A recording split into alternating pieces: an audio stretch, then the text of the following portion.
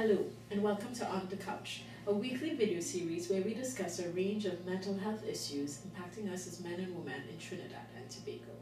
My name is Tracy Rogers. Today we're here with Sharice Hussein, who is a clinical psychologist, and we'll be talking specifically about anxiety in the workplace. Thanks so much for joining us. It's great to be here, Tracy. It's such a pleasure to get the opportunity to talk about workplace stress today. Yes, and on the couch we talk a lot about emotional health and mental health issues that we all deal with, but we have not yet honed in on the workplace.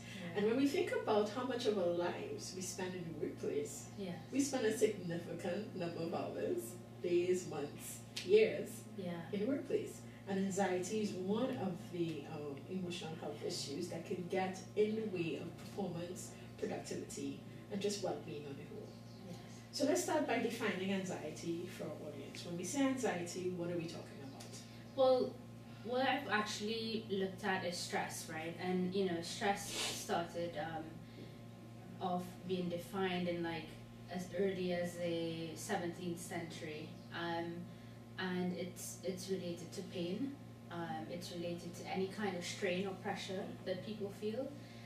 It becomes anxiety when it sends all these alerts off into the body, and people are now experiencing symptoms of, whether it be trembling or stuttering, or for instance, to the extreme level, it would be heart disease and hypertension, stroke, and things like that are definitely are the worst sides of anxiety. I love how you put that, that we have all of these things going on and it becomes anxiety. We register it as anxiety when when that emotional pain and uneasiness starts to send signals to our bodies. So it manifests there.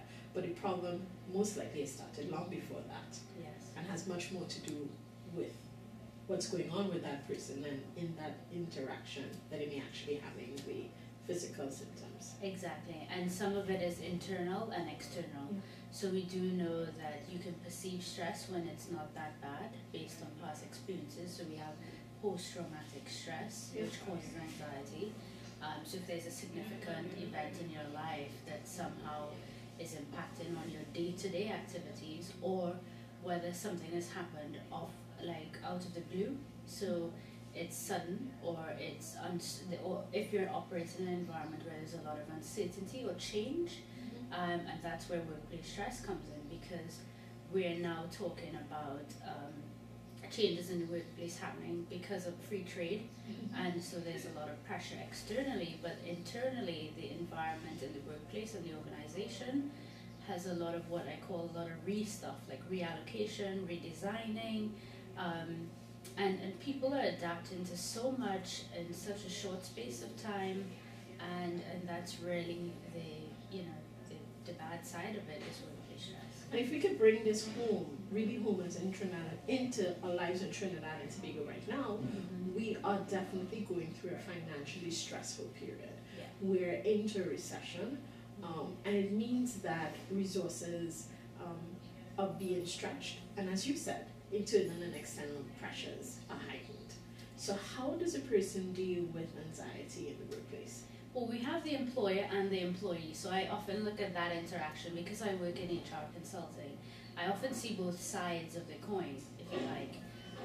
We have employers who are high-strung, really under a lot of pressure to make decisions very quickly. They're new technological advancement, and then they're dealing with people who aren't able to cope with those changes, whether it's too high of a learning curve that needs to happen too quickly, or it's to make the decision, do we need to reallocate to a different part of the country to save our costs, to save our spending and things like that. So, and then the human side of it is that the employees are now being stretched to deal with so much change, and the communication within the organization breaks down completely.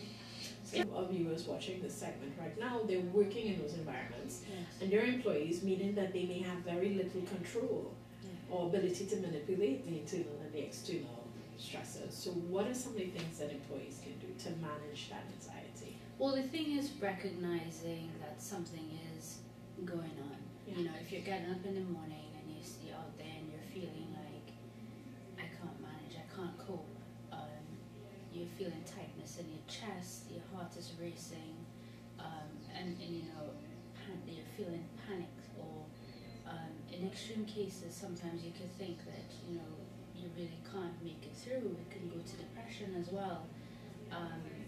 And, you know, you're out there experiencing those symptoms. I think I definitely would recommend mindfulness as a mindfulness app, which is to help you tap into the parasympathetic nervous system, which allows you to relax and to get that sense of calm. So I feel like it's almost as though you're saying your first step is believe it. If you're experiencing it, believe it. Something is going on. Awareness is there. Awareness. It is there. Validate it. Don't trivialize it. Yeah. If you're feeling it, it's real. It's saying pay attention. And then you want to really attend to it. So you spoke about the mindfulness app. So there's so many technological tools out there that are free for us to access. So things that remind you to stay calm, get you in touch with your breathing. These are things that activate our parasympathetic nervous system, which is that parallel system in our body that's designed to bring us calm and stress. So if your anxiety is up, your sympathetic nervous system is usually on high alert. And so those are the things that get you ready to fight, flight, or sometimes freeze. So you want to get out of that space by stimulating your bodies in ways to relax. Another quick tip that I learned was crossing the body. So if I can't do it now, but so you're in a good position. If you were to put this hand on this knee, right, so you're now kind of forcing your body to respond to different sides. Nice. So do you feel more relaxed? Absolutely. Yeah. Yes, which makes sense. Yeah. I've not known about the second bit. Totally makes sense now. So that you bring in, and it's a grounding technique. Yes. To remind yourself to be here, Yes. to be present, and you're stimulating both sides of your brain as well as you do this. Nice. So little things like that. Yeah. So thank you so much for joining us today. If someone wants to get in contact with you because you're working in an organization and they are sensing or they are aware that the anxiety is on the high, whether it is on the part of the employee or the employer, can they reach out to you, and how do you work? Oh, sure. So I am available for sessions either in the workplace if someone needs training and understanding of this, and to keep their employees on, you know, in loop with what's happening. You have the business side of things, but often we leave out the emotional side, and I think it's so important to keep everyone on board. So I'm open for that. I also do sessions online, so I use Skype. And my sessions are 30 to up to 90 minutes long, depending on which you choose. And these are coaching sessions to get you through these things. So definitely it's using cognitive behavioral therapy. And I would be open for, you know, operating out of offices around Trinidad as well. Yes. And liaising with other psychologists. And you're coming to do some work at Wholeness and Wellness hopefully in 2018, so fingers crossed, and we're really excited about that. So thank you so much for joining us, Cherise. Thanks for having me. No problem. It's a pleasure. And thanks for having us in your homes on your computer here, and have a good day.